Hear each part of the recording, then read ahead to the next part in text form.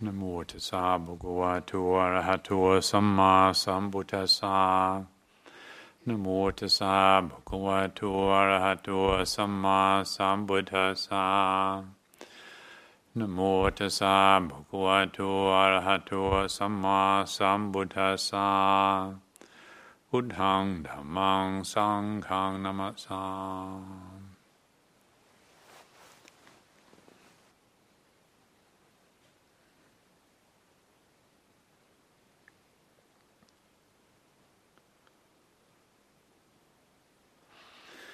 In recent weeks, I've found I had quite a lot of conversations with people, old friends, companions.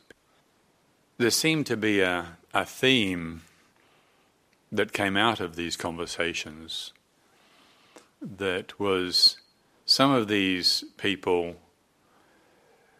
were saying how delighted they were, how extremely happy they were about seeing the benefits of practice. Some of these people who I've known for many, many years and have been practicing for a long time, done lots of retreats, and yet something recently just clicked, and a real feeling of delight and seeing the benefit of practice. And then there were others who we're talking about, after all these years of practice, just don't seem to be seeing any benefit. What's the point of it all anyway?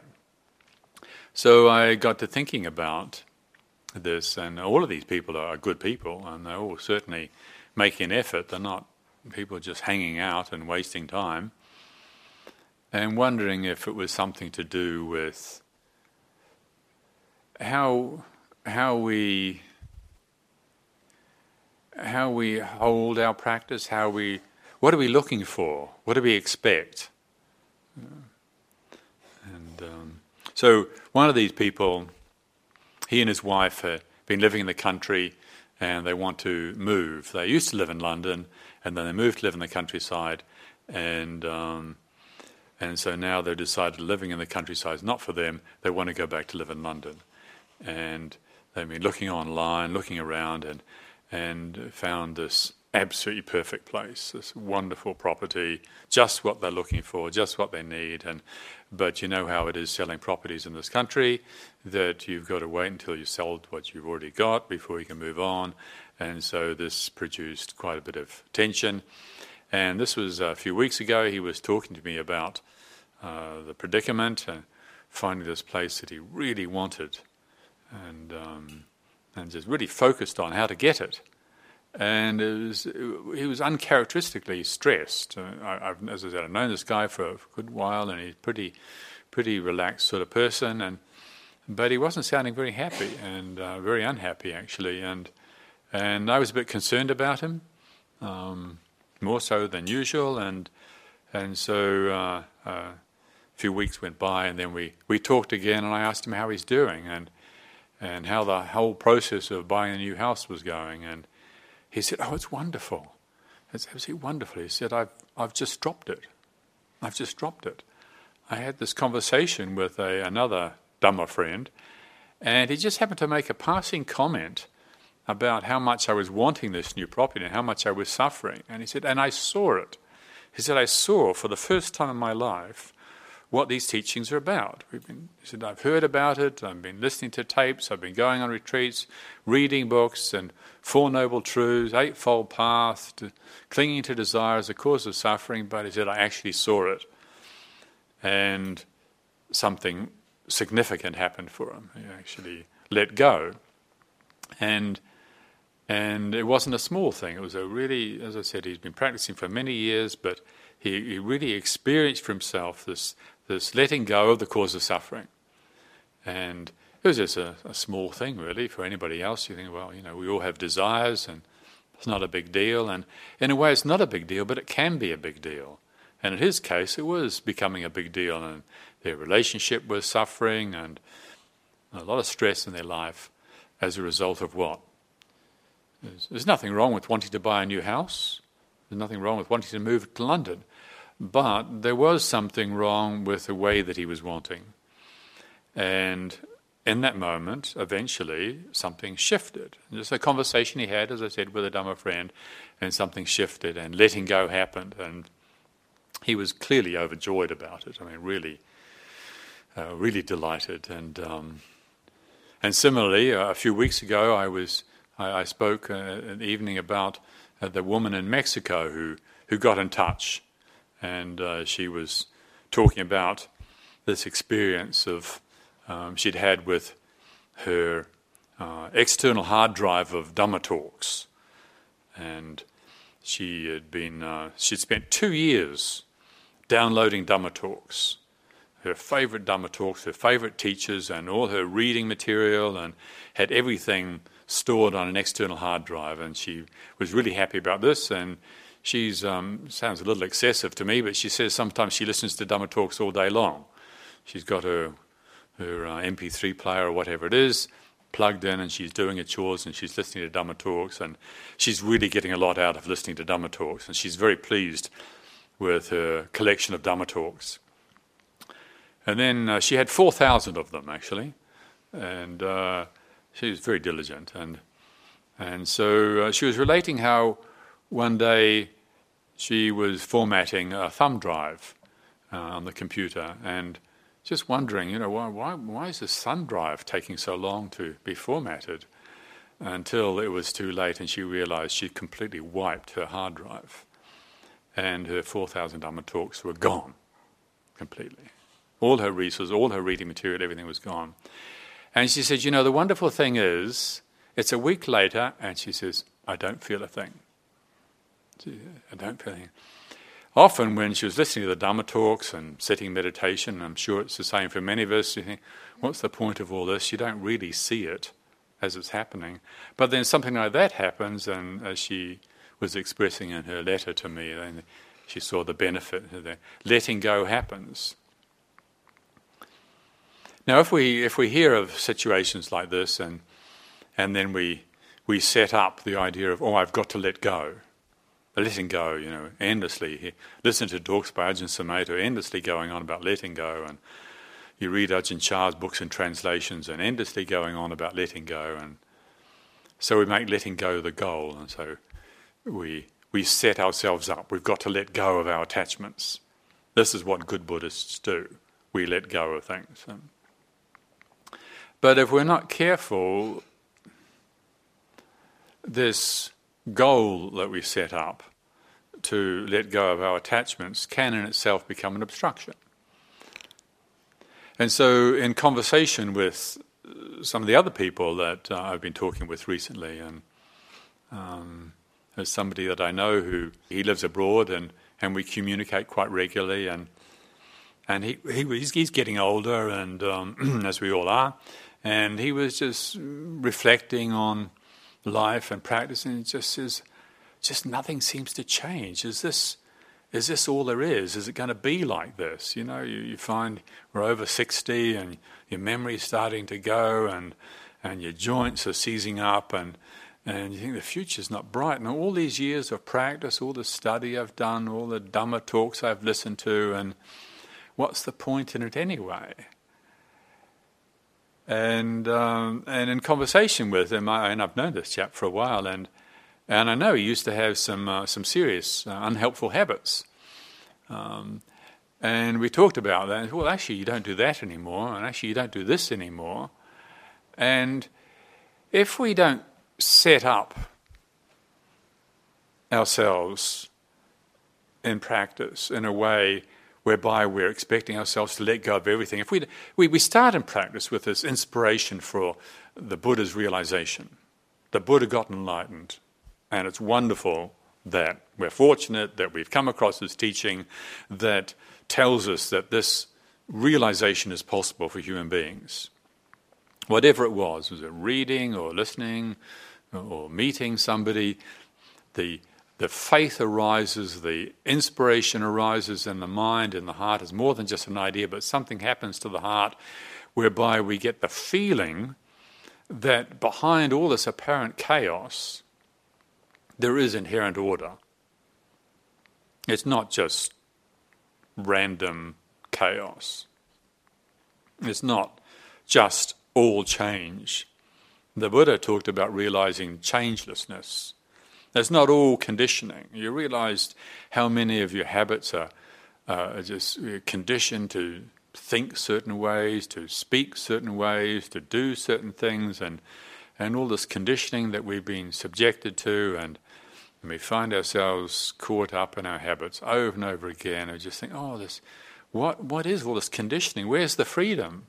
Well, the Buddha asked a question like that, and he realized what he called the unconditioned. And so from the perspective of the Buddha's enlightenment, the changeless state, the unconditioned state, he realized perfect freedom. And when we come across this teaching, we come across those who have followed this teaching and realized for themselves, and inspiration and faith appears in us, and the energy that comes with that, and then we think, well, I want that, I want to do that. And we orient our lives towards enlightenment. But if we set up the big E as the goal, we can also be setting ourselves up for a lot of trouble, because it's not so easy, as we've probably all discovered. These habits are strong, and ignorance is a massive force, and greed, aversion, and delusion are really nasty toxins that we're all struggling with. And so, yes, we have the inspiration, and that's wonderful. Faith in the possibility of perceiving, penetrating the inherent order in all existence. It's essential that we have such confidence.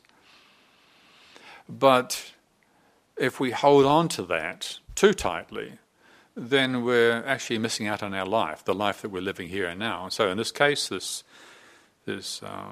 fellow that I was talking about, he's let go of a lot, actually. But there's this feeling of, well, I should be better. Well, do we have to always be putting that on ourselves? I should be better. What about actually feeling contented with incremental improvements? Or what about being contented with the fact that we're not getting any worse? I mean, it's actually very easy to make serious mistakes in life. It's a very easy thing to do, to make a mess of life. And if we're not making a mess of our life, we're not going backwards, we've let go of some of our habits, and incremental improvements, if we dwell on that instead of the big E.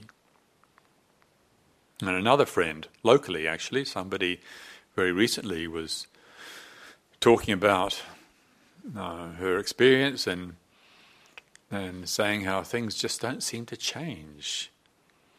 Everything seems to just go round and round in circles, and so I suggested this to her about, well, what about incremental improvements? Just small moments. If we stop, if we let go of the grandiose, greedy tendencies of mind that I want to let go of all my greed, aversion, and delusion, or I want to stop getting angry at people. It's completely, and then you watch the news. How can you not get angry when you watch the news? I mean, it's very difficult. I'm not going to spend anything more on Amazon or whatever it is you spend your credit card on. It's just not going to do it. And then you go on and you think, well, a little bit this, and the next thing you're buying stuff again and you're feeling bad about it. Well, instead of always expecting ourselves to be perfect, how about we just practice little moments of waiting longer before we react? So in other words, making practice realistic. Instead of insisting that we have to be making rapid progress towards the big E, you come back to feel this. Can I just wait a little bit longer before I get angry next time? Instead of thinking I've got to keep all the 5 precepts absolutely perfectly, well, could I keep them a little bit better? Of course we aspire to keep the 5 precepts, but expecting ourselves to be perfect is not wise, is not skillful. So there were a couple of other people also who recently, one fellow who got in touch, who very sadly suddenly found his marriage coming to an end. And the wife went away and didn't come back. Went away to visit family, and the next thing he knows, he's got a letter saying that it's all over. And certainly wasn't expecting that.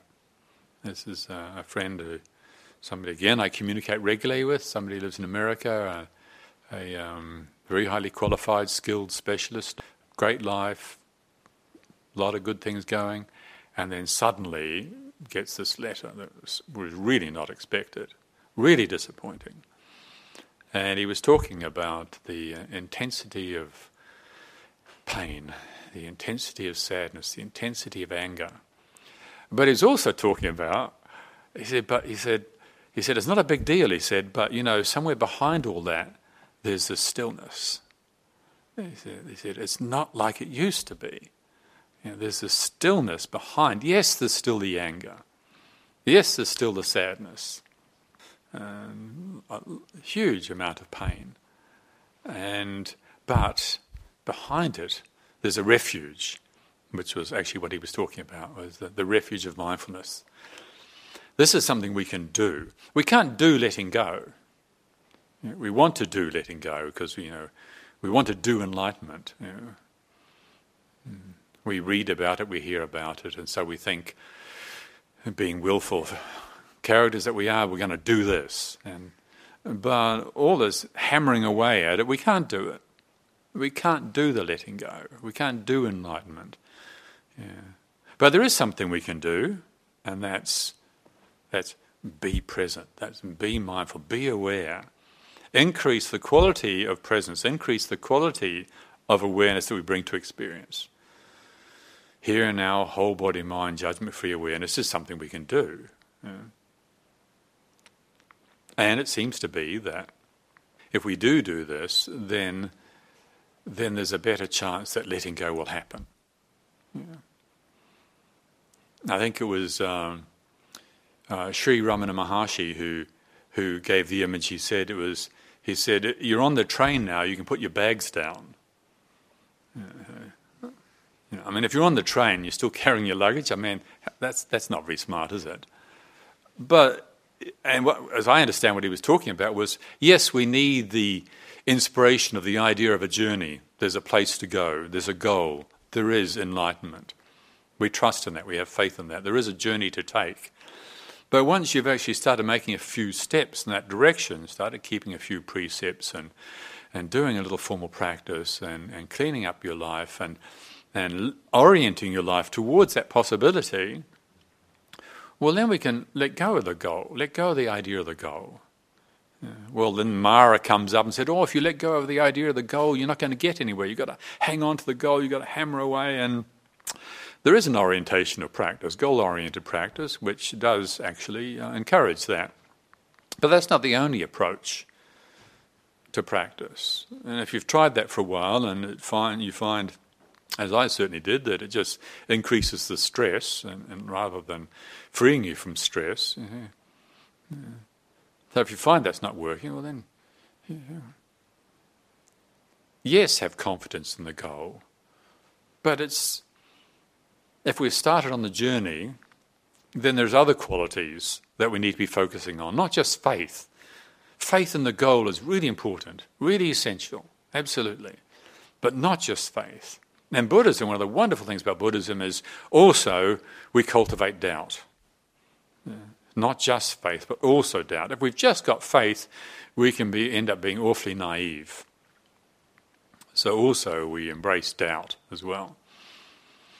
In Mahayana Buddhism, there's a very tidy presentation of the aspects of the way. It talks about the 3 ingredients that are necessary for practice: great faith, great doubt, and willing endurance. If we've just got faith, well, we can get very sparkly eyes and get around, with a ticket on ourselves thinking that, Buddhists are best. And yeah, maybe they are. Maybe we do believe that. But maybe they're not. maybe this is all outmoded, really. Maybe this was okay 2,500 years ago, but maybe we should be, studying brain chemistry or something. Doubt is okay. We don't have to be afraid of doubt. In fact, if there's mindful faith and mindful doubt, they work like a dynamo. They work together. If we're attached to faith, well, then doubt becomes an enemy. If we're attached to faith and then the thought comes up, say, well, I've been around Buddhists for a while and, they don't seem any enlightened people to me. They all still get upset, they still get greedy, and I don't know whether Buddhism's the way at all. And doubt comes up. That's okay. Unless we're attached to faith. Or our meditation practice, we're attached to faith and then the thought comes up, I don't know, should I be doing samatha or should I be doing vipassana? Should I go and do a Goenka course, body sweeping? And that's what I need, more force. Somebody was telling me the other day, I want you to force me in my meditation. I said, sorry, you're in the wrong place. I don't do force. I'll encourage you, but I'm not going to force you. You can go on a Goenka retreat if you want, and Mr. Goenka will make you sit there for however many hours a day and do your body sweeping and think, well, maybe that's what I need to be doing. Yeah, maybe you do. Yeah. Well, maybe you need to go out to Asia. Maybe you need to go to Tibet and get a master, a real master, somebody who can really read your mind and tell you exactly what you should be doing. Yeah, maybe you do need that. But if you're attached to the faith and the energy that comes with faith, when something like that comes up, you're really going to struggle. And or maybe the doubt, like, maybe I can't do this. Sometimes I just feel so disappointed with myself. I've been a Buddhist all these years and here I am, I don't have any friends, I've stopped drinking, I don't go around killing anything anymore, I'm completely boring, I don't steal stuff and I don't, go around telling lies and smoking weed and nobody finds me fun anymore, lost all my friends, and here I am, totally unenlightened. What's it all worth anyway? Doubt. Well, there's 3 things you can do if such a doubt comes up. 1, you can rekindle the faith because you're not alone. I mean, that's not a bad place to be in. I mean, that was the place the Buddha was in just before he got enlightened. I mean, you read about the Buddha's story, and you think you gave up a few things. He was a prince in a palace and had a very nice wife apparently and a kid and had everything. Had great career prospects ahead of him. I mean, he had everything going. And he gave it all up, and then for several years really went through extreme austerity. Didn't just have sore knees for a few weeks on retreat. I mean, doing a Goenka course. I mean, he went through years of extreme austerity. And then at the end of it all, where was he? Nowhere. The teachings didn't work. He lost his kingdom, lost his reputation, lost his wife. And then what happened? He decided to be vaguely sensible and have a little rice gruel for breakfast, and then all his mates left him. The 5 friends left him and deserted him, and there he was, completely alone under the Bodhi tree. But that wasn't a bad thing, because that was the harbinger of his realization. So, if you're stuck with such doubts, you can rekindle the faith, or another alternative is you can bring your well-developed here and now whole body mind judgment-free awareness to what does it feel like to not know whether this is working for you? What does it feel like to think, maybe I should go out to Asia and get a real teacher? What does it feel like when you think, I don't know about this mindfulness of breathing, I think perhaps I should practice loving-kindness meditation, or jhanas. I need to develop the jhanas. You can read various books about developing the jhanas, and you read the scriptures and it praises the jhanas, and I don't know, there's just everyday mindfulness. I don't know about that, I think. So you don't know, well, what does it feel like to have such a doubt? Where in the body do you experience the feeling of uncertainty? In other words, instead of making an enemy out of doubt, take a deep breath, expand awareness, and feel the reality of doubt. Become familiar with the fear of uncertainty. No matter who we are, where we are, we're always going to be faced with uncertainty. And one of the few things that are certain is that we're going to have to face uncertainty. Guaranteed. Like we don't know when we're going to die, is one thing. Unless you have seriously well-developed psychic powers. Yeah.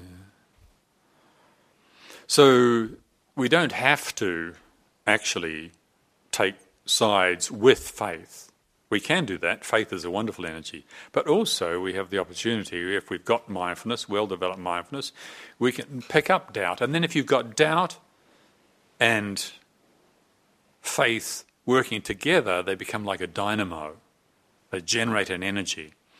But then, as I was saying, there's another ingredient which is really essential, because that energy is not necessarily easy to tolerate. But what helps us tolerate that intensity is willing endurance.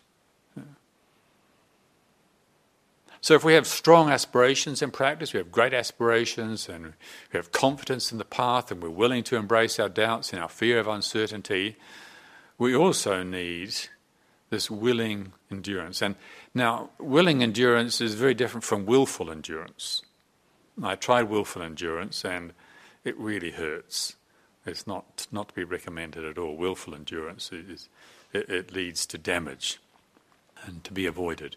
But willing endurance is where we hear what all the great sages, the great teachers have said about how profoundly important patient endurance is. And the Buddha called it as Ajahn Jayasaro translated, he calls it the ultimate incinerator of the pollutions, of the defilements.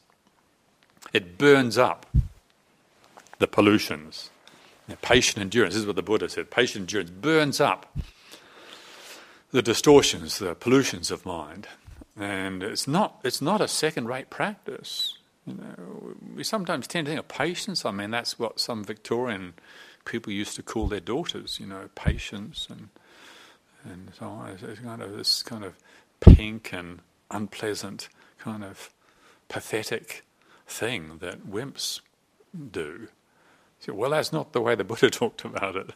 That's not the way Ajahn Chah talked about it. That's not the way the great sages, the great beings talk about it. Patient endurance, willing endurance is a profound force for transformation.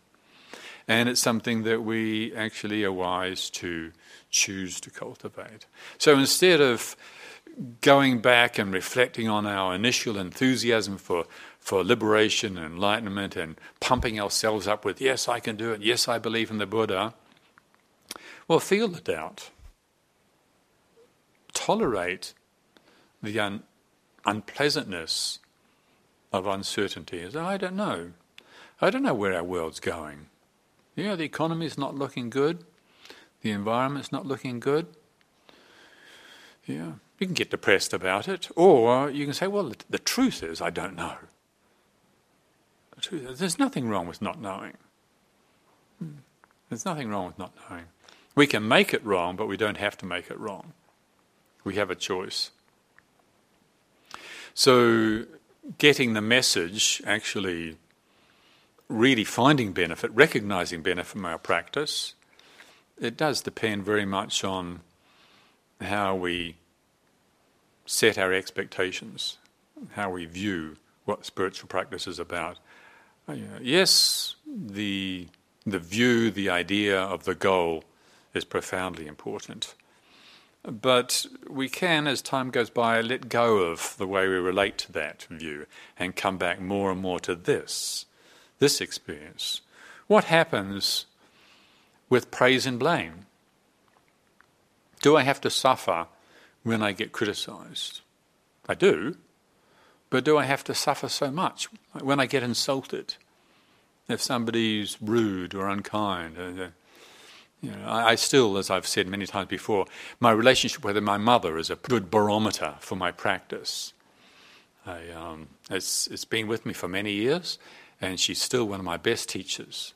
And I'm becoming a little bit more grateful for that, and that's important.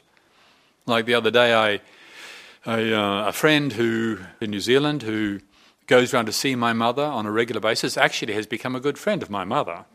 which is very nice. And she takes her strawberries and home-baked cookies, and she goes and gives my mother little old lady massages, because my mother's 92 years old now, and you don't give her one of those Thai massage, elbow in the spine. You wouldn't.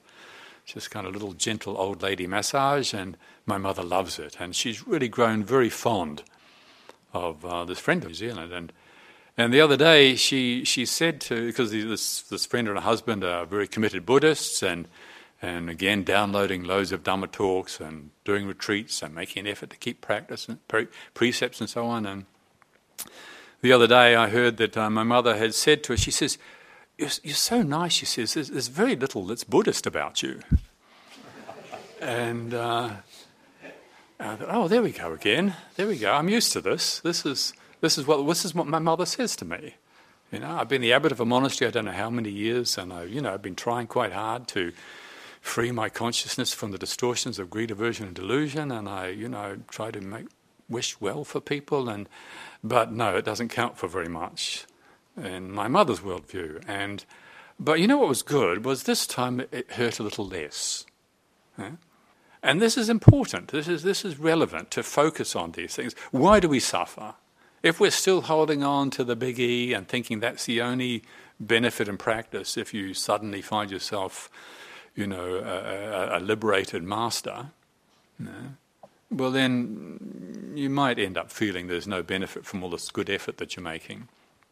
But if we relax and come back a little bit and see the small moments, they count. When we're suffering, to just say, why am I suffering right now? Recently, Tan Gambhiro here and I, we rebuilt Hana Monastery website. Took many months to do it. If you look at it, you think, oh, that's not much. It looks pretty boring, pretty plain, but you wouldn't believe how, probably some of you do know maybe these things, but there's a lot of work goes into making a website that works and that's simple. And I really like it. I'm pleased with it. And so some people say they like it. Oh, yes, very good. Other people say, oh, I don't like that. How does it feel? Do you have to suffer? And if you do suffer, why are you suffering? What are we suffering for? Why do we suffer? Why are we suffering now? What are we doing now? What am I doing now with my consciousness? What am I actually doing that is creating the suffering? Now, if we hold on to the idea I've got to let go, maybe we're going to miss that. Remember, letting go happens. The Buddha didn't go on and on about the experience of enlightenment. He didn't say very much about it at all, actually. But what he did go on about a lot was that pay attention to this. Pay attention. Now, people sometimes misinterpret or misunderstand what the Buddha's teaching is about. You read it in books, school books about Buddhism is all about suffering. Well, in a way that's true, because we don't get the message. We're not getting the message. The suffering is the message. Now, you don't want to dwell on suffering, get lost in suffering, get overwhelmed with suffering. That's bad management. That's not what we're talking about. But if we're habitually distracted from suffering, if we always turn to our habits of avoiding suffering, well, we never get the message. There's a message.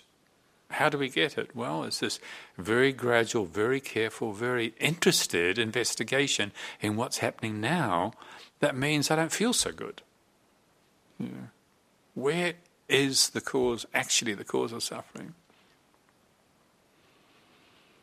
And we are responsible for it. I was remembering recently when I newly arrived in this country. I'd been a monk for about 5 or 6 years, and I came to live in Chithurst. This was the very early days of Chithurst Monastery, and the building, those of you that have been there, mock Tudor Victorian mansion and riddled with dry rot, and the ceiling was falling in. It was a complete mess, and the monks who basically, and the Anagarikas, we were rebuilding the place, and somebody had donated the tiles. Somebody very generously donated the tiles to redo the roof. Big, very generous offering. And then the work monk decided the tiles had been offloaded into one part of the monastery. The work monk there, he decided they needed to go to another part of the monastery. And there were a lot of tiles. I mean, the size of Chithurst House, it's a big, big place. And these tiles, it was my job to move them, me alone. to move all these tiles from here to there on a wheelbarrow. And so I set about doing it. I don't know how many days it took me, but it was a really good lesson, actually. It wasn't a fun job. But what's wrong with moving tiles? Yeah, we're helping build the monastery. That's a great thing to be doing. What's the problem? If I was suffering, it was the summer, pleasant weather, just pushing a wheelbarrow. I had gloves, wasn't hurting my hands, picking a few tiles up, putting them in the wheelbarrow, wheeling them. Wasn't the problem. Where's the suffering? Me. Me and mine. I don't have to be doing this stupid job. My attention could be better used elsewhere. That's the message. That's what we're doing in the moment. That's what we're doing, moment by moment by moment. Yes, the idea of enlightenment is very important, but what are we doing in the moment that is totally unenlightened? There's this attachment to me and mine, my project, my ideas, my views, my reputation. This is where we're creating the suffering. And then my practice, we can make a problem out of that. I'm not progressing fast enough. It's like the trees that we've been planting down at the lake. I don't know how many hundreds or thousands of trees that we've planted down there in the last few months, a couple of thousand trees. And I've been going down there every day, sometimes twice a day, walking backwards and forwards and helping with preparing the kutis down there for use during the winter retreat. And I find myself walking past these trees, kind of looking at them and saying, are they growing yet? I mean, that's not very clever, is it? They've only been there a few weeks, so I want to see if they're growing yet. They're greedy. But that's what we're doing. We have this expectation about our practice. How long have we been indulging in our habits? How long have we been attaching to me and mine? All of this life, and personally I believe in previous lives as well, and eons of attachment to these habits. And here we find this teaching, and we stop boozing and taking drugs and doing all the stuff we were getting up to, and then we think that we're suddenly going to overcome all our habits immediately. No way. But little moments. I mean, if you really have a look at those trees, they do actually grow a little bit each year. Ajahn Sucitto was here a few weeks ago, and he's planted many trees down in Chithurst and seen the benefit of that work. And he was saying how with tree planting, you've got to be really patient. And so this willing patience, so great faith, great doubt, and willing endurance. Choosing to, even when it feels really frustrating, my limitations, other people's limitations, the world, uncertainty, there is this option where you just, I'm going to endure this. Feel the feeling in the body, listen to what's going on in the mind, and see how we can little by little cultivate that strength. And don't underestimate it. Don't think that it's insignificant. There's a very well-known and well-quoted Dhammapada verse 122, where the Buddha says, don't dismiss moments of right action, thinking this will come to nothing.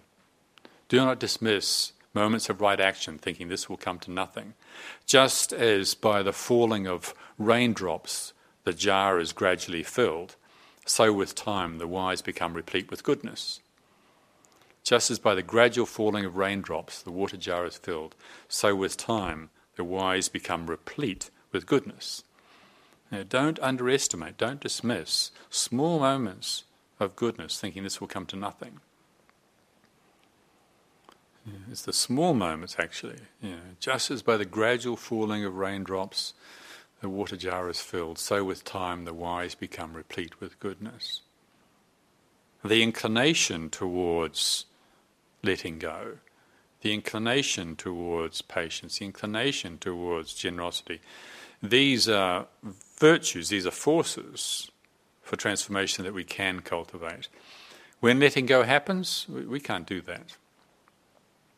So I think it's a wonderful verse in the Dhammapada. Also, the verse before that, actually, was also worth noting, which is verse 121, which is, do not dismiss moments of wrong action, thinking this will come to nothing. Just as by the gradual falling of raindrops the water jar is filled, so with time fools are corrupted by evil. So the Buddha's encouragement is, we don't have to just focus on the great enlightenment and the great insights, but appreciating the small moments, because they count. So whatever we have ahead of us in the new year, let's not forget the small moments. They make a difference. Thank you very much this evening for your attention.